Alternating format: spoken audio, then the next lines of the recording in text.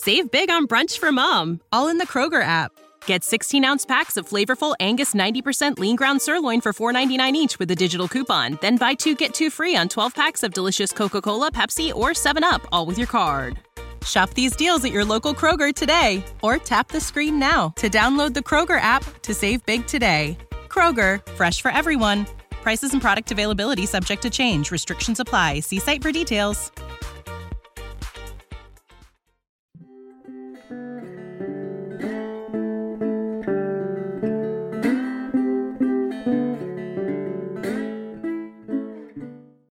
Hello, everyone. Welcome to another episode of Talking to Change, a motivational interviewing podcast. My name is Sebastian Kaplan, and I'm based in Winston-Salem, North Carolina, USA.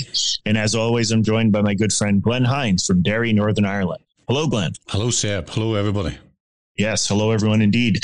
Today, we had a really interesting conversation we certainly anticipate everyone will enjoy. But before we get to that, can you share with the audience about our social media platforms and ways to contact us, Glenn? Of course. So on Twitter, we're at Change Talking, or if you want to join with myself or Seb, it's at SGKFROMNC. So SGK from NC, or else at Glenn Hines. And just a shout out to Angela Clark, who is a children's service leader and manager in Family Safeguarding. And Angela, whose handle is Deputy S Director, was our 1,000th follower on Twitter. So thank you very much, Angela, and thank you everybody else who's following us and commenting and retweeting our tweets. So thank you for that. Our Instagram is Talking to Change Podcast. Our Facebook is Talking to Change, and email is podcast@glenhines.com. Excellent. Yes, thank you. Actually, this episode was an idea offered to us by someone who, when we reach out for ideas for episodes, this is what this came from. So today we spoke with Dr. Catherine Shear, who is a psychiatrist at Columbia University who specializes in grief work and has developed, along with other colleagues, a therapy to address prolonged grief, and has incorporated motivational interviewing in that work.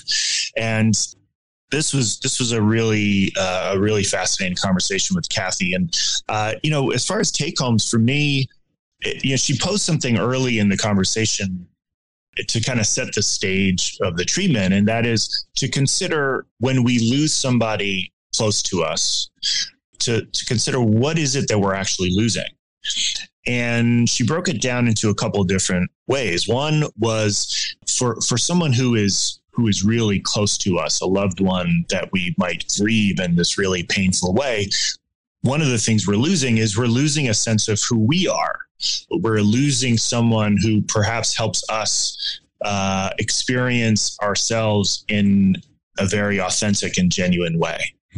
And the other thing that we're losing is the role that this person plays for us in really deep emotional and physiological ways.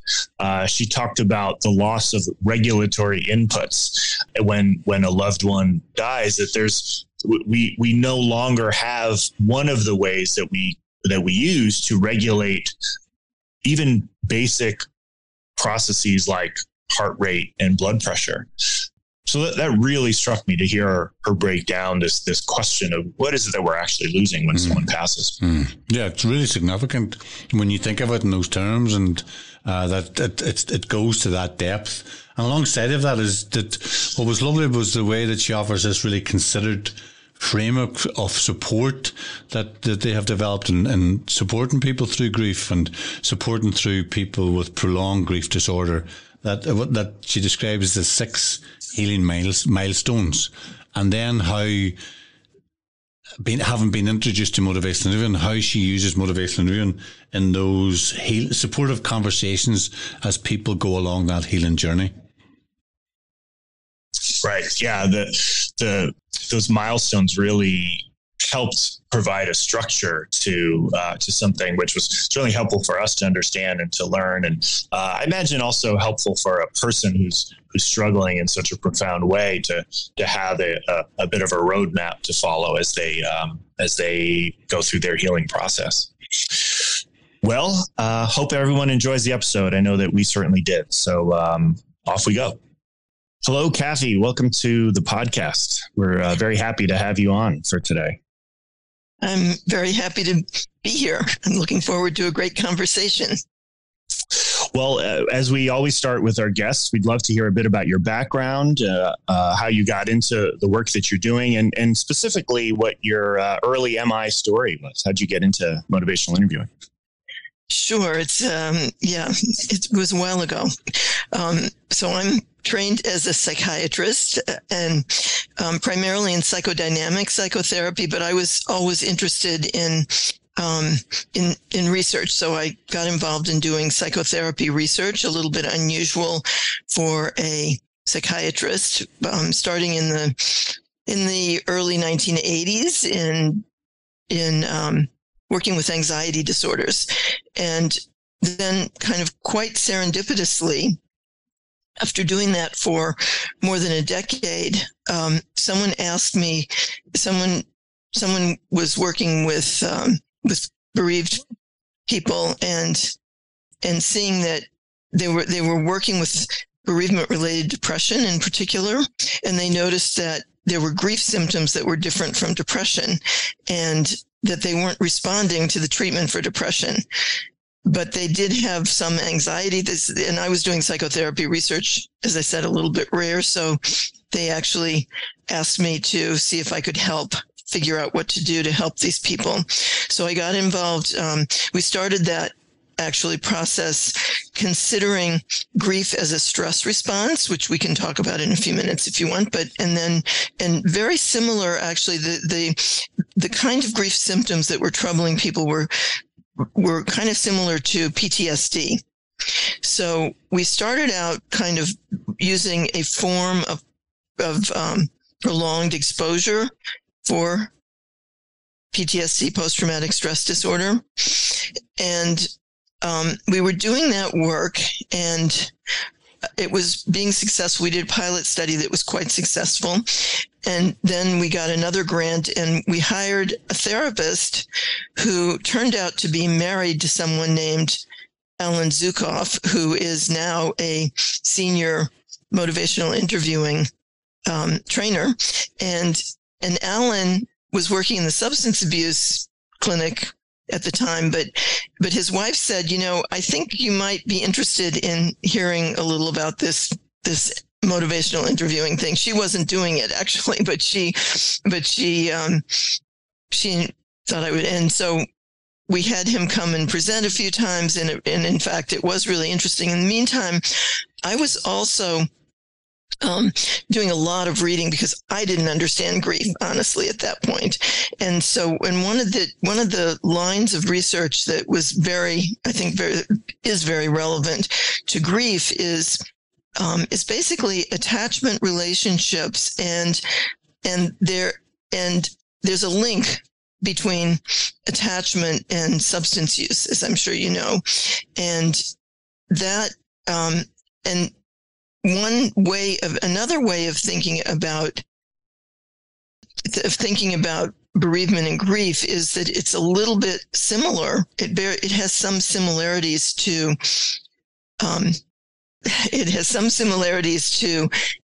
substance withdrawal. So there's a sort of yearning, there's a craving for the person, you could say, which we usually call yearning and longing, but it really is similar. We actually, at some point along the way, did a survey. We developed a survey with substance abuse colleagues at Columbia, and administered it to our grief patients. It was based on heroin withdrawal, and it turned out that we had to tweak some of the items, but we got very similar kinds of ratings. So so there is that similarity. So that is another way that I think that's part of why it was so intuitive to use MI in our treatment, which we started to do. We started to build it in two ways. In that way, sort of in kind of the basic orientation to the work. Not necessarily each MI skill exactly, but some of them. And also we have a component of the therapy that we call aspirational goals work that comes from MI personal goals work. It was kind of adapted from that. So that's the MI story of our grief work in my life. That's fascinating what you're introducing us there to, Kathy. And certainly, as today's episode is focused on the grief, it's already intriguing to hear the relationship that you're describing between grief and our experiences, an individual's experience of grief and bereavement, and almost the physical and emotional responses to that, and its relationship that can be mirrored in substance misuse. And I guess before we met, you've both Seb and I were talking. I was saying, it's going to be really interesting talking about grief, because even though it's something that we've all experienced, it's not something that necessarily we've had an awful lot of training in, and we don't necessarily do an awful lot with it. Certainly here in Northern Ireland, if somebody appears in a service and they're experiencing grief or bereavement, they're sent towards a grief counsellor rather than us as a practitioner doing it. So there's specific services, specialist services. So it'll be really interesting to discover a bit more about that relationship, because from coming from an addictions background, I can certainly identify the idea of how people go through cravings and through the relieving themselves of the tensions of during recovery. And I'm definitely looking forward to exploring that with you. But what's interesting is it was very fortuitous then that you met with Alan at that time, where it's almost like your introduction to motivational living was crossing over with that insight to substance misuse and grief. And I guess at this stage, if you could go tell us a bit more about grief and. You talked about attachment relationships and and why that may impact on grief. If you think about the audience as like me and Seb, we don't know an awful lot about grief, but we're really intrigued to know what you've discovered on your journey to understand why people experience grief in different ways and in response to different people and different situations. Right. So I think we have to start by just agreeing how we're going to be talking about grief, at least here, and how we always talk about it, which is grief is really the response to loss. And it is an emotion, but it's not one emotion. A lot of times people think of grief as a specific emotion itself, but it really isn't. It's a complex mix of many emotions, really actually of any emotion. And that includes, interestingly, some positive emotions mixed in there, as well as the painful ones. The heart of grief is yearning and longing and or preoccupying thoughts and, in this case, thoughts and memories of the person who died. So that's at the heart of it. But then it's not always what shows up in any given moment in grief. Sometimes there's anger, sometimes there's guilt, sometimes there's shame, sometimes there's a lot of times there's anxiety. So it can be any of those, or all of those together sometimes, and the yearning and longing might be prominent or not, but overall the yearning and longing is very prominent. And the interesting thing about grief, sometimes I say it's a simple word for a very complex, multifaceted, time-varying response to loss, because we have worked, basically, we're talking actually today, and we've worked exclusively with grief after the loss of a loved one. So we know we experience grief after any meaningful loss, but it's most intense really after someone we love dies. And so that's really what we're talking about here. And the interesting thing about that, there are two interesting things I think about that. One is kind of, as you said, Glenn, why do we experience this sort of really intense kind of all-encompassing kind of response to the absence of something. I mean, what is it? What in the world? I mean, we wouldn't have no one actually predicts that they're going to feel the way they feel after they lose someone close. That's one of the things about grief, is that it surprises everyone, and it's very disconcerting because of how intense it is. So one question is, why is that? And there is where we're going to turn to try to understand what it is we've lost, which is a close relationship. And I've looked into all kinds of studies of close relationships. Attachment theory is not the only lens to look at close relationships, but it's the one that I kind of think is the most informative. So we can talk about that. But then the other really interesting question is, since death is permanent and this absence is permanent, why doesn't grief stay the same way it doesn't stay? So what is it that's happening that kind of causes grief to change over time? And that's going to, of course, be very important in understanding how to help someone in whom it's not changing. And that's the condition of prolonged grief disorder that's just been added to the DSM, the Diagnostic and Statistical Manual, the official diagnoses. That's now essentially an official mental health problem, both in the World Health Organization and the American Psychiatric Association. So those are the two questions I think that I can address. I don't know if you have anything you want to ask me in between that, before that, or should I just go ahead and talk about that?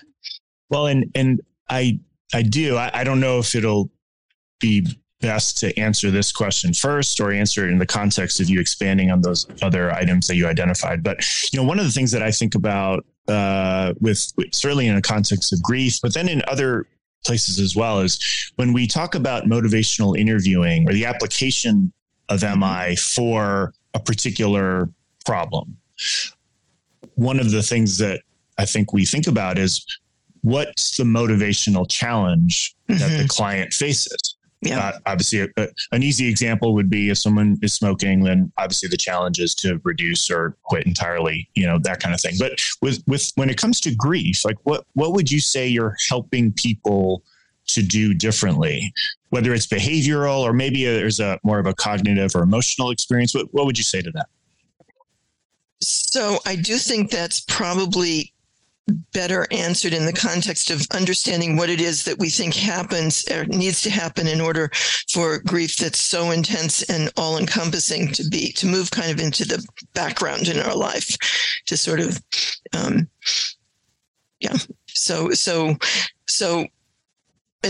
I think I should start by quickly summarizing what it means to lose what is it we're losing when we lose someone close. And the answer to that is that I think we can think of our close attachments as providing for us two main things. One is called a safe haven. And that means these are people who we can turn to when things aren't going well in our lives, when we have a problem, when we're threatened in some way, when we're emotionally upset. They're there for us and they support us. And sometimes they actually do things for us. They're really there for us. And the other thing that our close relationships provide is what's called a secure base. And that's a place from which that's the way that the relationship really supports us in being who we are and expressing ourselves in living a life with purpose and meaning. That's a piece of it, that we can follow our own kind of natural interests and values and do things that maybe are risk-taking at times, but stretch ourselves, learn and grow. And the person who's our secure base has our back as we're doing that. And they also encourage us to do it. And they also capitalize on, we can capitalize on our successes by sharing them with this person. So that's all of that is a very big deal. And I think when I say it, you and other people can relate to that. You know that you get this from the people you love. But it turns out that we've learned I don't know, in the last 4, 5, 6 decades, that there's a lot more to these relationships even than that. And in particular, they actually help us regulate ourselves on an everyday basis, physiologically, as well as, of course, psychologically. So sometimes people are aware that they help with emotion regulation, but they may not be aware that they also, that our close relationships impact our ability to manage intrusive thoughts, they're very much form a part of our sense of ourselves, our social and our personal identities, and a whole range of different psychological functions. And as I said, physiological ones as well, including even sleep and eating behaviors are influenced by them. But also heart rate and blood pressure and things sort of in our bodies that we don't sort of know about necessarily on a moment-to-moment basis. So when we lose all of those kind of supportive and regulatory inputs from this person, I think that begins to explain the enormous disruption that we feel in our bodies and our minds, some of which we don't even understand because we didn't know they were, it's not like a one-to-one, okay, I know, I was getting something or other on a regular basis from this person. Now I'm not getting it. That sort of makes sense. But there is all this other stuff going on. So that's kind of how we understand what we call acute grief, or what happens right after someone dies. And let me stop there for a minute in case there's anything.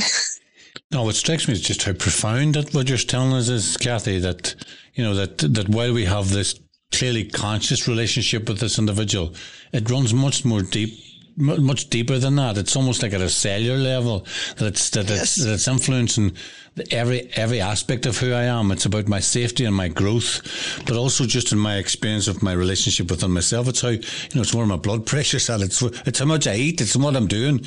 It's just all encompassing.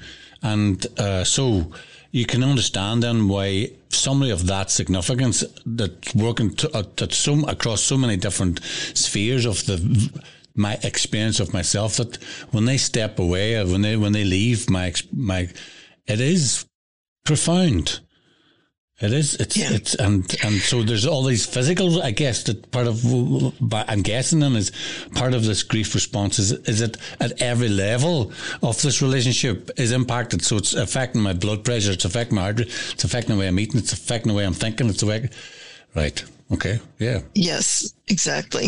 And there's one other little piece of this, actually, though, that I think maybe I should bring in at this moment, because it has to do with so you said step away, and that made me remember to tell you that, of course, when our loved ones step away, which they do all the time, every single day almost. I mean, most of us don't spend all day long with the people that we love, certainly not as adults, even as children. But when they step away like that, it doesn't faze us, right? We don't notice it. It doesn't. And why is that? And that's because, again, attachment theory calls this a working model. We literally internalize in our brains representation of our experiences with these people, and maybe in a context of a kind of almost biologically predetermined kind of framework that those experiences fit into.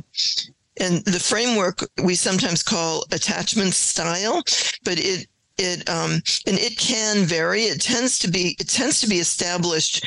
It seems like it has in part a kind of hereditary component, but it tends to be established early in life and to be pretty constant, but not unmutable, not unchangeable. So, but the important thing here is that we have built this basically quite extensive and detailed mental model of the people we love that mostly, operates to help us feel that sense of connection, even and have confidence in it and know that they're going to be there for us and all things like that, even when they're not physically, even if they go away on a trip. We notice it. Actually, there's evidence that we notice it in our body and mind, but nothing like what happens when they die. So that begins to establish a situation in which the person is both gone and not gone, right? Even when they die, they're not entirely gone because they're still in that extensive internalized network, so to speak. So that's going to set up a situation of, are they gone or are they not gone? Sort of, in a way, we have to figure that out. I mean, it sounds kind of, it sounds kind of strange to say that, you don't really know the person's died, because you do know they die when they die, but you don't exactly understand the finality of it until you've experienced it for a while, and that experience of the absence of the person, like the experience of the presence of the person, gets incorporated into this model. So that takes some time. And that's one of the things that's going to change, which is the second question we need to address here, is why doesn't it stay all encompassing? How do we deal with this? And that's kind of the answer, is that we do deal with it. And probably we have some natural kind of almost automatic ability to do that in the part of our brain, especially the part of our brain that we're not aware of, that tends to help us kind of adapt to whatever environment we're in.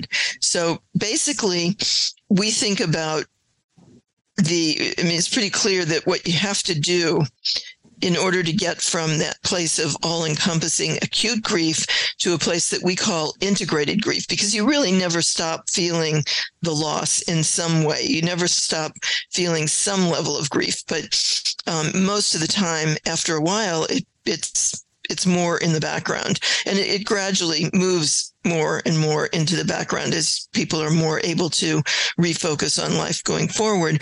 And to do that, we think of the need to focus on both what's called loss-focused adaptation, what we call loss-focused adaptation, and restoration-focused. So in other words, we have to do two main things. One is to accept the reality that we're in. And I just told you that one reason why that's really hard to do. And of course, there's natural resistance to that too, because we'd much prefer that they would stay around.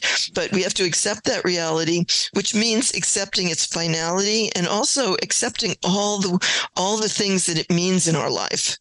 And there are lots, like I just said. I mean, I didn't even get into all the details of that, but there's so many ways. And then in addition to that, we have a new relationship with the person. We don't lose our relationship because, again, it's been internalized. So but it's really different after they die, right? So we have to accept that new relationship. And lastly, the other thing that happens when someone close dies is that it does not only affect us, of course, and it doesn't only affect us psychologically, it also affects us socially. In other words, both because it affects other people and also because it affects our social being. Our social identity, our social role often changes, from being a married person to being a widow or widower. That's a different social role, right? And the way we feel our whole presence in the social world, our social identity also changes. So we have to accept all that. That's one piece of adapting to a loss. The other piece is to restore our capacity for well-being. So our capacity to thrive. And we think of that using self-determination theory, namely autonomy, competence, and relatedness, all of which are pretty severely undermined, typically in losing someone close, that we kind of lose our sense of ourself, and so we don't really know anymore what we care about. And and we have to do things that we actually intrinsically care about in order to have a sense of autonomy. And then we also lose our sense of competence. I mean, that's pretty universal. We just feel uneasy about ourselves. And then it also turns out that our close relationships are a big part of how we feel a sense of belonging and mattering in the world. And that's what we mean by relatedness. That's what's in self-determination theory. So we don't feel like we know how we belong or matter anymore. And so those three things we have to somehow kind of bring back online, so to speak. We have to be able to do those. So that's the process that we're going to address I think in any grief therapy. It's what we've used in our therapy for prolonged grief disorder in a manualized way. And the last thing I want to say about this is that we've operationalized those two big processes into 6 what we call healing milestones. And that's important because those healing milestones are connected, are ways that we have to learn to think about the world differently and also to experience the world differently. So it involves both cognitive and experiential learning is what those milestones involve. And if we go back to what we were talking about a minute ago, it's a kind of learning that almost no one wants to do. They would prefer not to have to learn that. So there's where, again, that's a place where motivation is very, very important. So that's kind of the framework we're working with. Wow, what a wonderful summary there of all the different facets of the work. And I was still kind of thinking about this. These two real significant aspects of a loss like this. One is the regulatory inputs. That phrase, I don't know, for some reason I love that phrase, but that this loved one allows us to regulate at physiological levels, at that sort of core level.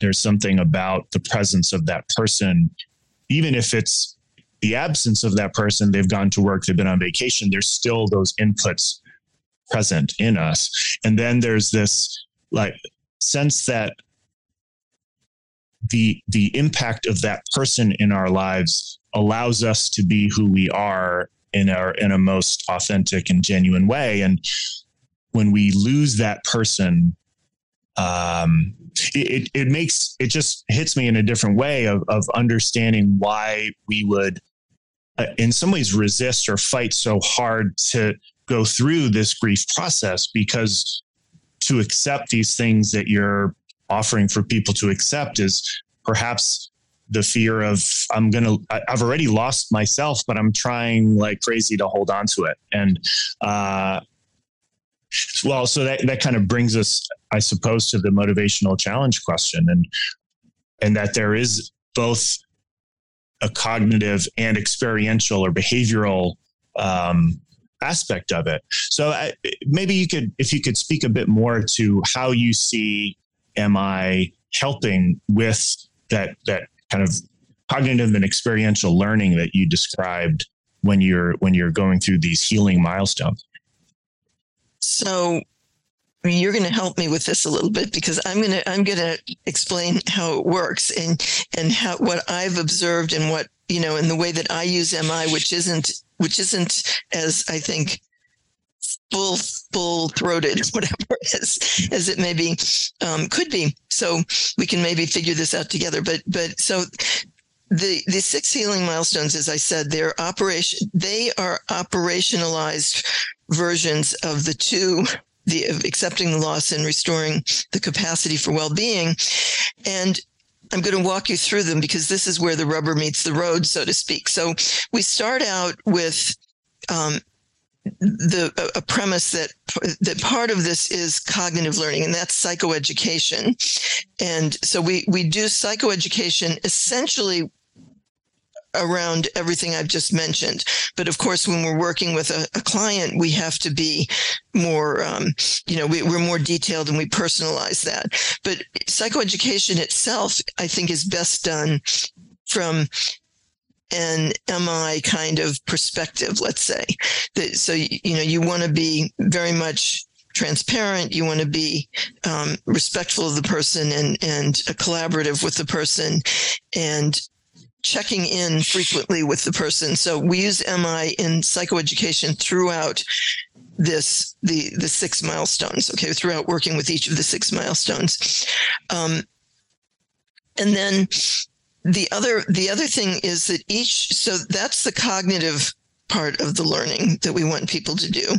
Then the experiential part is the way we do it in our treatment is to have 6 basically exercises that we do with people. So the first healing milestone is to help people understand grief and learn to manage the grief-related emotions. And that means, and managing grief-related emotions means both regulating the emotional pain, which is intense and which needs different kinds of strategies to do that.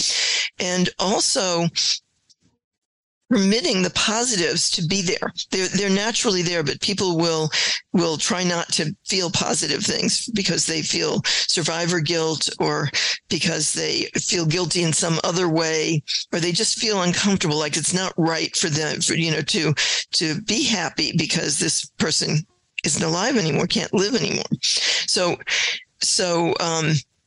what we're going to do to help people see this, and actually the one other piece of this is that we've also learned from studies done by colleagues, wonderful colleagues around the world, that this process progresses best when people can alternate between experiencing the pain of the loss and really setting it aside and maybe focusing on something else. And that happens naturally as we move forward. That's another observation that many people have made. And it seems to be, if you let it happen naturally, it seems to be very helpful. And so, again, there's motivational interviewing pieces in the positive emotions as well, because there's ambivalence about positive emotions, experiencing positive emotions. But what I was going to say is the procedure we use to help with experiential learning about to understand grief and to understand how to manage these emotions is to do a very simple form of grief monitoring on a daily basis. Basically, we ask people to take just 5 minutes at the end of each day and think back over the day to any time during the day when their grief was at its most intense for that day. And then to rate that on a 0 to 10 scale, where 10 is the most intense it's ever been and 0 is 0. And we do that every day for the highest grief, and then just to make a little note about what was happening at that moment. Like, I woke up and suddenly remembered this person is gone. That's a kind of typical one. But whatever was happening. And then we do the exact same thing for the lowest level of grief that the person experienced that day. And then we ask them to kind of rate the day overall as a high, medium, or low grief day.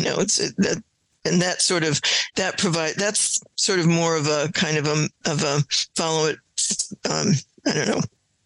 way people can just get a sense of how it's going over time. But the other two, the high and the low, really help people start to see their grief in a new way. First of all, a lot of people who come to us with intense grief think that it's intense all day long. They don't realize that it's got times when it's lower. But then they very often say, the first thing they say when we introduce this is, why would I want to do that? I came here to try to get help with my grief. I don't want to pay more attention to it. I want to pay less attention to it. I want it to go away. So again, we get pushback about doing this. So we have to motivate people to do that exercise. I can talk about how I do it, but maybe you have some ideas about that. What comes to me is that what you're describing, it's almost like that the practitioners offering that regulatory function in that place, that in that your willingness to explore the grief experience is first of all normalizing the grief, that this is something that's happened, but very importantly, you're modeling And I'm not afraid of that. And your willingness to go, and what are the positives? Without any judgment or criticism, to open that door so their experience can be experienced safely.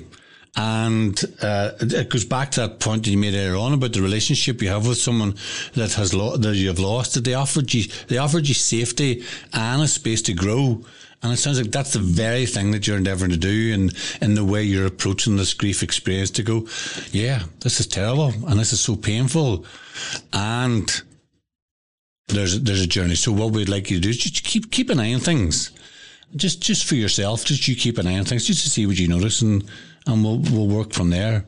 And just that idea of the psychoeducation, people may be aware of that the notion, or the approach in motivation being called the Information Exchange Protocol, or EPE, elicit, provide, elicit, ask, give, ask. So it's just that ability to check with people. Before we start talking about grief, tell me, what do you understand about it? Before we talk about counselling, what do you understand about it, and then explore from there. So yes, that's fascinating, and just help people to understand and regulate their grief. Please keep going. Well, and before you do, I was just thinking too, and thanks for the invitation for us to chew on it a little bit and think, like, okay, from our vantage points, listening to you walking through this process, like, how do we see MI fitting? And it seems like maybe this is true, I don't know, but it perhaps there's a bit of a paradox that people come to grief therapy with, which is, I don't want to think about this, and it's always 10 out of 10. It's always intense. And so the invitation to monitor their grief is both, it sort of, I guess it challenges some of their own beliefs about what they may be going through, but doing it from an MI point of view, like, to offer a reflection and hearing somebody who's really wrestling with that. I want to stop thinking about this, and it's 10 out of 10, and you're inviting them to monitor their grief and to perhaps explore that there's lows and mediums and highs, like, to just be with them as they're working through that, using reflective listening and using the very Rogerian nature of MI. It might kind of lead them to consider that, perhaps the idea of not thinking about the person anymore is, it's, while appealing at some level, on the other hand, they would never want to forget their loved one, and so without providing the answers necessarily, just kind of reflecting the dilemma that they're trying to work through kind of helps them to kind of free up to the idea that, okay, it's not 10 out of 10 every day. And no, actually, I don't want to forget, and I don't want it to go away. I don't want to get past it in the sense of never thinking about this person anymore. So anyway. Yeah. I love what both of you said, actually. I mean, you're absolutely right that one of the first things we do in this therapy is to try to kind of provide a kind of I guess you could think of it as a kind of a splint. I mean, I'm a medical person, but it's the relationship, people who are struggling for a long period of time with grief generally wear out everyone else around them. And so they're not getting it from, they might have good friends out there, but they're not getting much from them anymore, because they're just too stuck, and it's frustrating for the people around them. So we do that, and it's an important, and I love the way you framed that around specifically around the grief monitoring diary, Glenn, and the reflective listening, and the sort of the ways of helping people get interested in their grief. And I should say, one thing that we do actually regularly, it's sort of built into the procedure, is to ask people if they would be okay doing this with us once, for like yesterday. Let's talk about yesterday. When was the time when your grief was highest yesterday? And that almost always shows them that there was a high period and there was a low period. And also that it provides that way of us being, really interested and neutral and not afraid and supportive and all of that. So in doing that, usually they say, okay, I'll give it a try, after that. So I think it is all of what you're talking about, and it could be explicitly described in that way. But then the next thing that we do is, and this is kind of surprising, but then in the second session, we spend a fair amount of time in the second session after we've done the first grief monitoring, kind of going over how we understand this person's personal grief and how it fits into this model, basically. And then telling them a little bit about what we're going to do in the therapy. And then towards the end of the therapy, we ask them to switch gears. This is another MI kind of strategy, tell them we'd like to switch gears. We'd like to change the subject and talk about something very different and ask for their permission to do that, which I think that's such a respectful and, effective way of working with someone. So we do that. And what we're switching to is, a kind of a magic wand exercise where we say, I know that you're not feeling very in a very good place right now, but I want you to try to imagine that your grief is much better managed. It's at a comfortable place for you. And what would you want for yourself? And the interesting thing, and what we're looking for here is really an intrinsically motivated long-term goal. Actually, this is not as in, the MI personal goals, I think, is great. And and we could possibly use it in this for personal goals, therapy, outcome, but we don't. We use in this particular, we're really trying to activate that intrinsic interest. And to do that, this is what we do. And about 10% of people, actually, this is the surprising thing, who are deeply, into this grief place, actually answer that question in a really interesting way, in a way that's kind of shocking in a way, because they have been, it turns out that they have been kind of secretly nurturing some idea of something they might really like to do. What comes to mind is one person told me they always wanted to become a museum docent, and they didn't have the time to do this because of in their relationship, or the person wasn't interested in it and didn't want them to do it, whatever. So that's an example. Or actually, the first one we did was an older woman in her 70s who lost her spouse, and they had been very close, and he would always drive her around wherever she wanted to go. And so she hadn't had even a driver's license for years. And she said that she would like to, she'd been dreaming that, wouldn't it be the thing if she went out and bought herself a little green VW Bug? I was like, where did that come from? This woman had been suicidal. She was really, in addition to grieving, depressed and sort of, so it pulls for that kind of thing, but most people don't. But most people say, well, I just want to feel less grief. That's how they answer it. And so, there again, we need to motivate them to get into even understanding things they care about again. So we kind of stay with them and work with them to try to help them identify some long-term, some kind of, for people who can't do it at all, we start with trying to help them identify things they care about. And sometimes when we can't do that with conversation, we use the MI values card sort. So that's another place that we bring it in. And then from there we say, well, can you think of anything you could do? And then we try to plan that for actually after, accomplishing it well after the treatment, but starting to move forward stepwise. So, yeah, just again, what strikes me is that just the link that you've made between grief and substance misuse.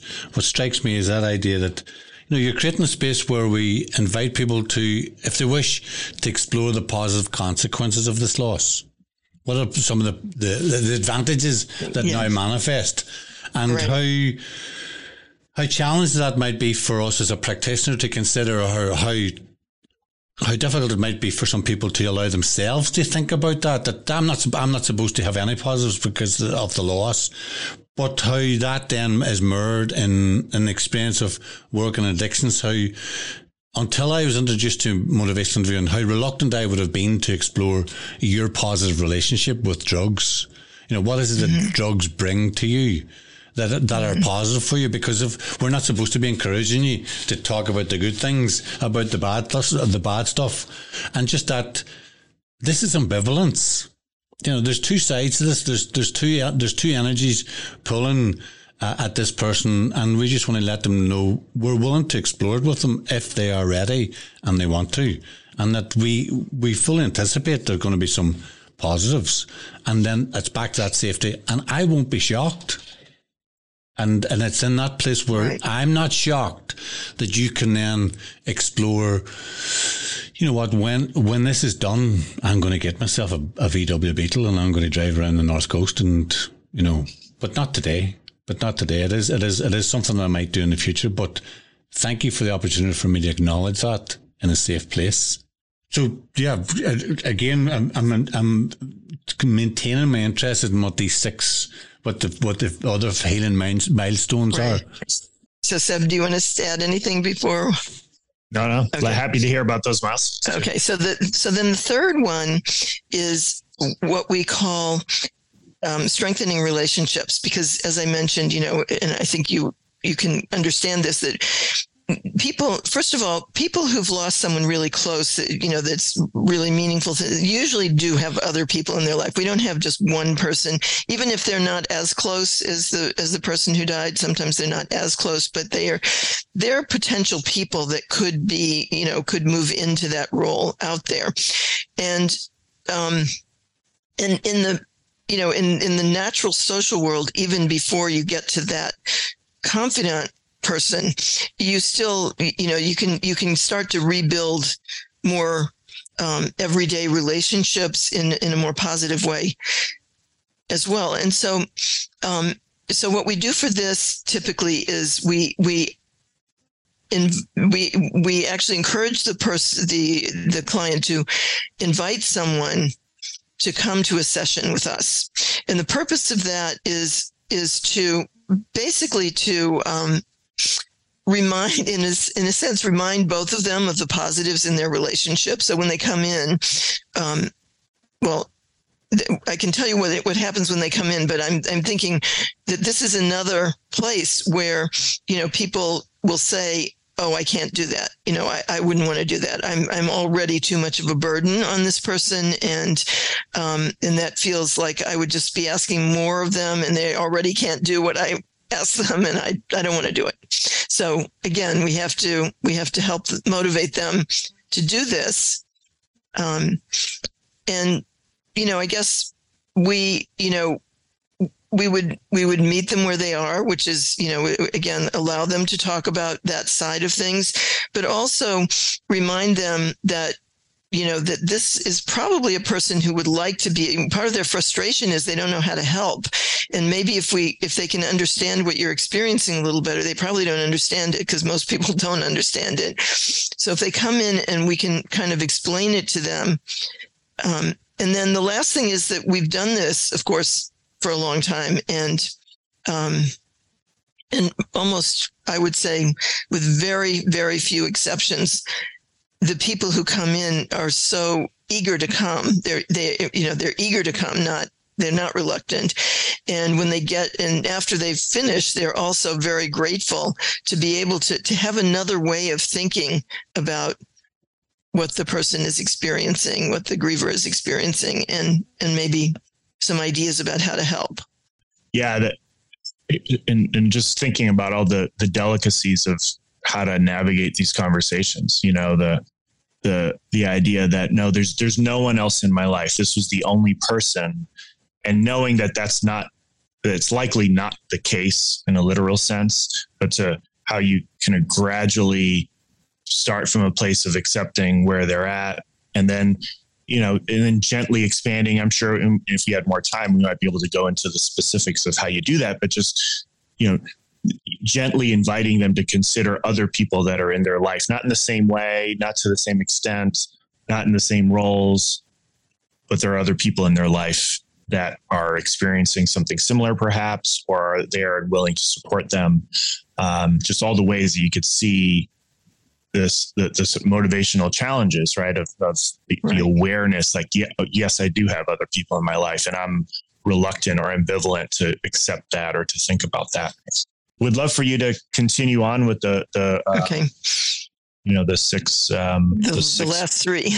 Yeah, right. So what we've done up till now, you might recognize, is sort of building the support side, or sort of building all three of these originals. So being able to accept grief, seeing the future in a positive way, and strengthening relationships. As we even start to do that and give the person a little bit of hope that that's where we're going, that that's going to happen in this therapy, that provides a kind of foundation for the last three of the experiential exercises, which are the most difficult by far, and they're the loss-focused ones. And so they include I'll talk about two of them and then the last one separately. But the next two involve finding a way to narrate the story of the death, that in a coherent story of the death, that they can think about themselves and that they can share with other people. And we do this in a way that's very powerful and kind of frightening for people. We ask people to close their eyes and visualize themselves back at the time when they first learned of the death, and just talk about what happened from that point forward. And this is a procedure, if anyone is familiar with something called prolonged exposure for PTSD. It came directly from that. We modified it a little bit as we moved on, because the grief problem, the death of a loved one, is a little different. But in any case, that's what we do. And then and also, along with that prolonged exposure approach, we also ask them to start to think about the things that they're avoiding because they are reminders that the person is gone, and make a list of those. And then we start to do what's essentially, we call it situational revisiting. We call the first one imaginal revisiting, and the second one situational revisiting of these places. And we get people starting to do those. And I think the ambivalence in those two procedures is pretty clear as well, right? But the imaginal revisiting in particular, there's often ambivalence not only in the client, but also in the therapist about doing it.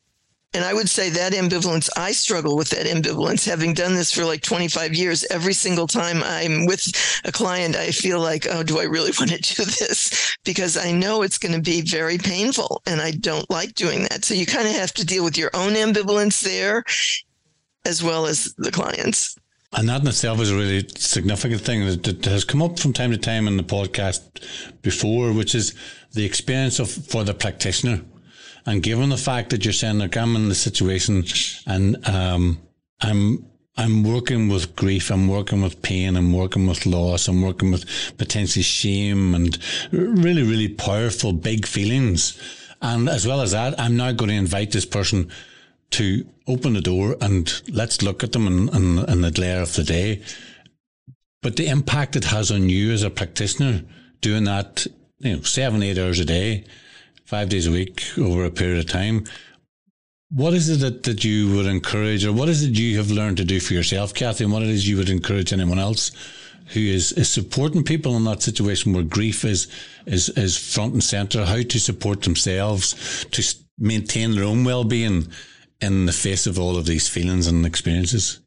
Again, so important because our role is so important, and we can't do it if we aren't, pretty well regulated ourselves. And so the answer that is kind of severalfold. I mean, in the moment, in this particular exercise, what I do is I sort of monitor myself. I do what I need, maybe it's breathing, whatever, to settle myself. And then I remind myself that this is, first of all, it seems like probably the single most effective thing we do in this therapy, because it really helps the person.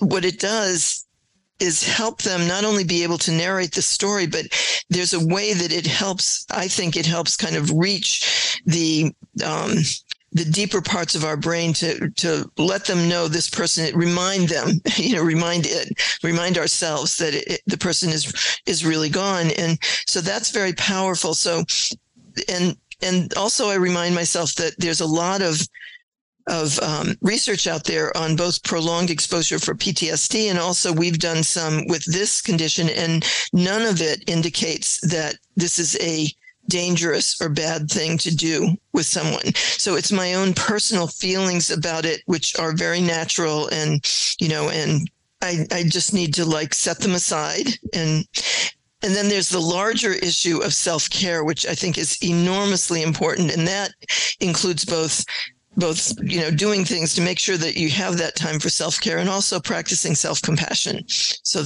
that's what, those are the things that I do, and I would encourage people doing this work to do. So again, it's almost like the thing that you're doing for your clients and your patients, that you're also practicing doing for yourself. You're offering regulation to that reluctance within yourself, and you're recognizing, I'm nervous about this, but you've also again got that supportive part of you that goes, I know that you're frightened of letting someone feel this pain in case it hurts them, but what we know is that it actually doesn't. They'll be okay.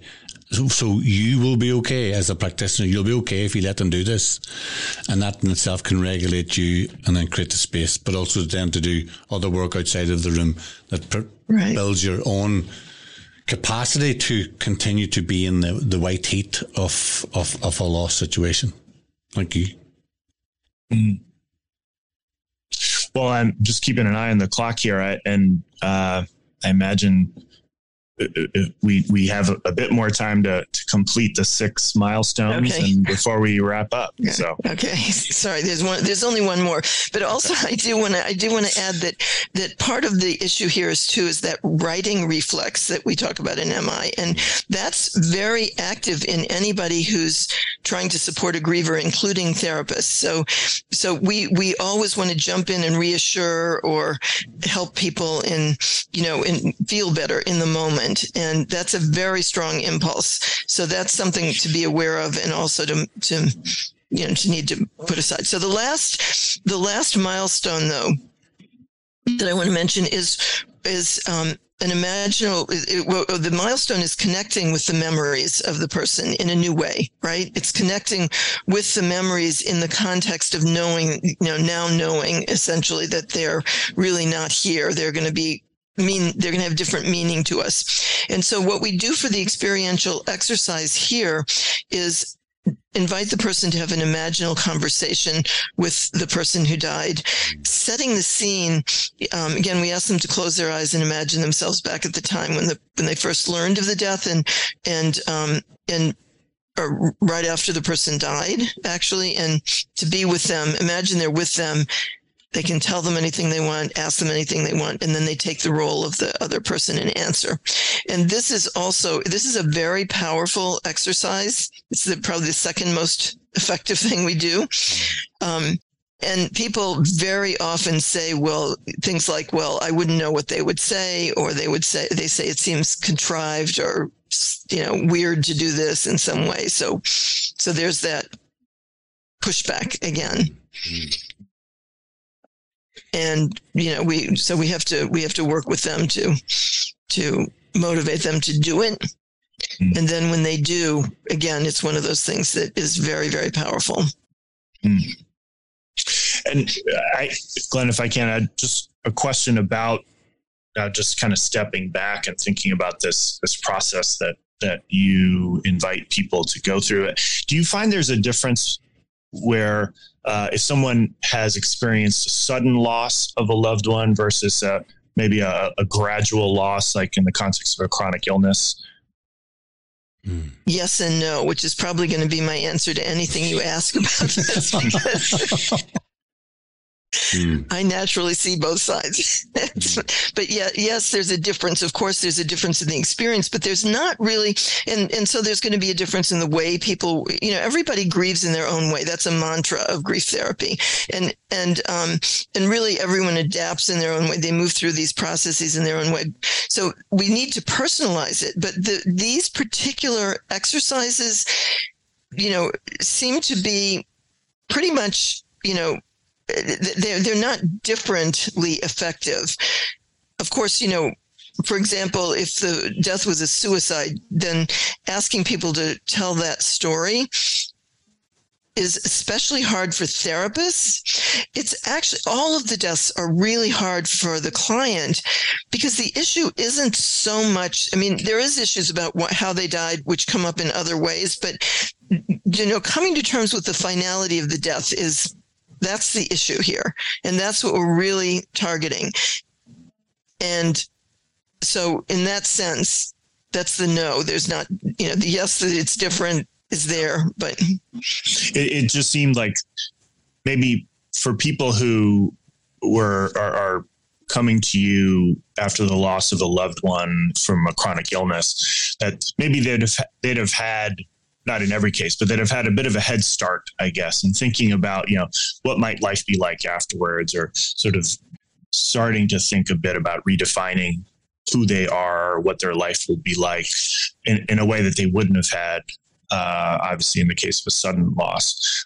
No, absolutely. And now you're talking about the risk factors for developing a prolonged grief disorder. And remember, that's really what my work is focused primarily on, seeing people at least 6 months out, but mostly, years out from the loss, and basically telling us that they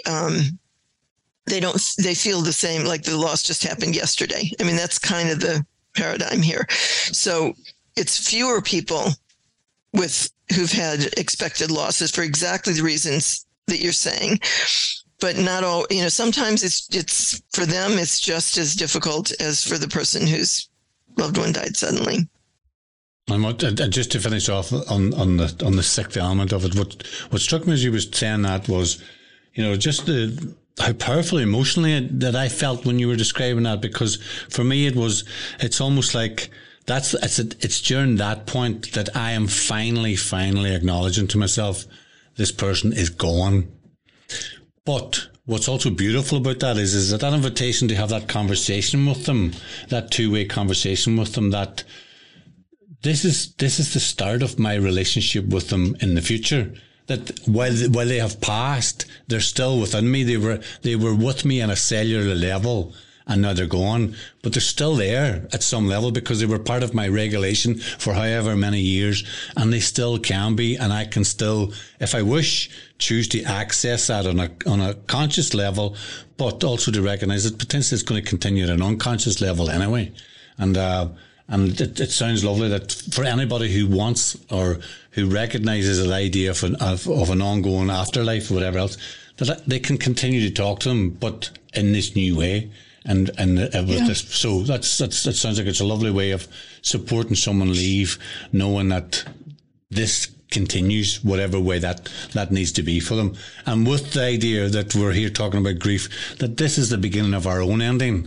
And I suppose it's as we start this ending, normally what we do, Kathy, is just ask our guests, other than work, and it may be work, but something that's capturing your attention or taking your attention the minute that you want to talk about just for a few minutes.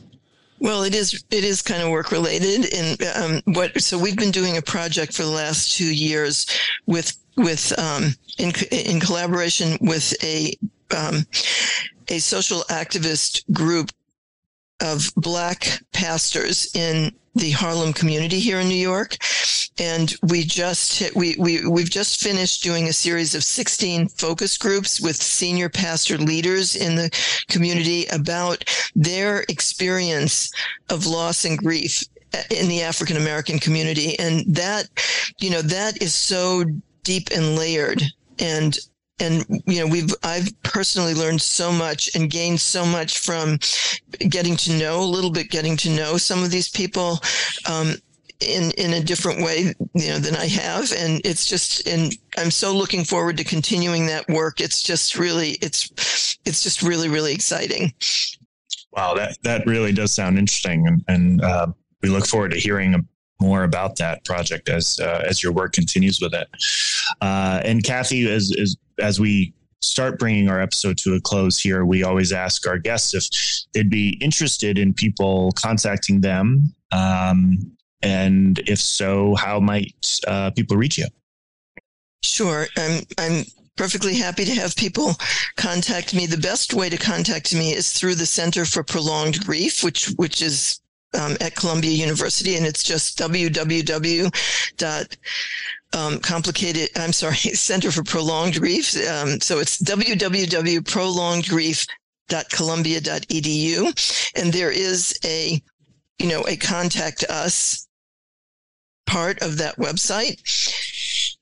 And I think I would be remiss if I didn't mention also the Irish Hospice Foundation is another place that I've worked a lot with several colleagues there, and they do have a very robust grief program that uses these methods in part. So that's another for you guys in Ireland if you're interested. They're in Dublin. Okay.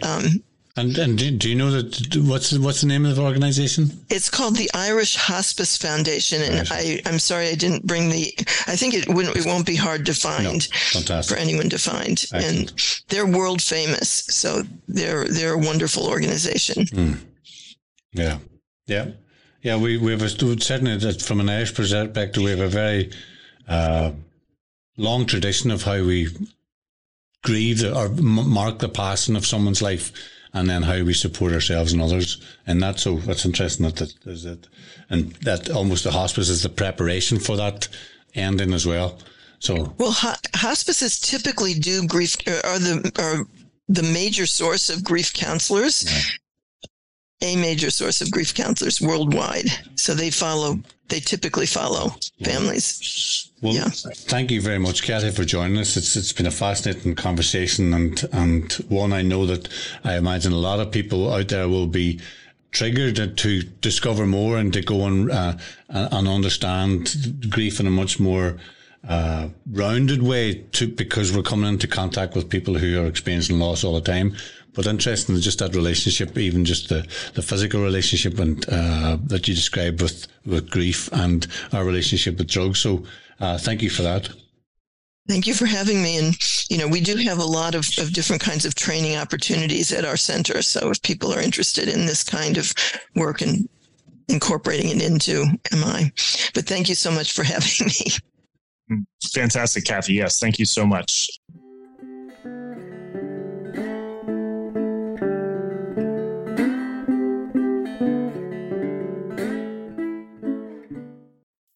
Save big on brunch for mom, all in the Kroger app.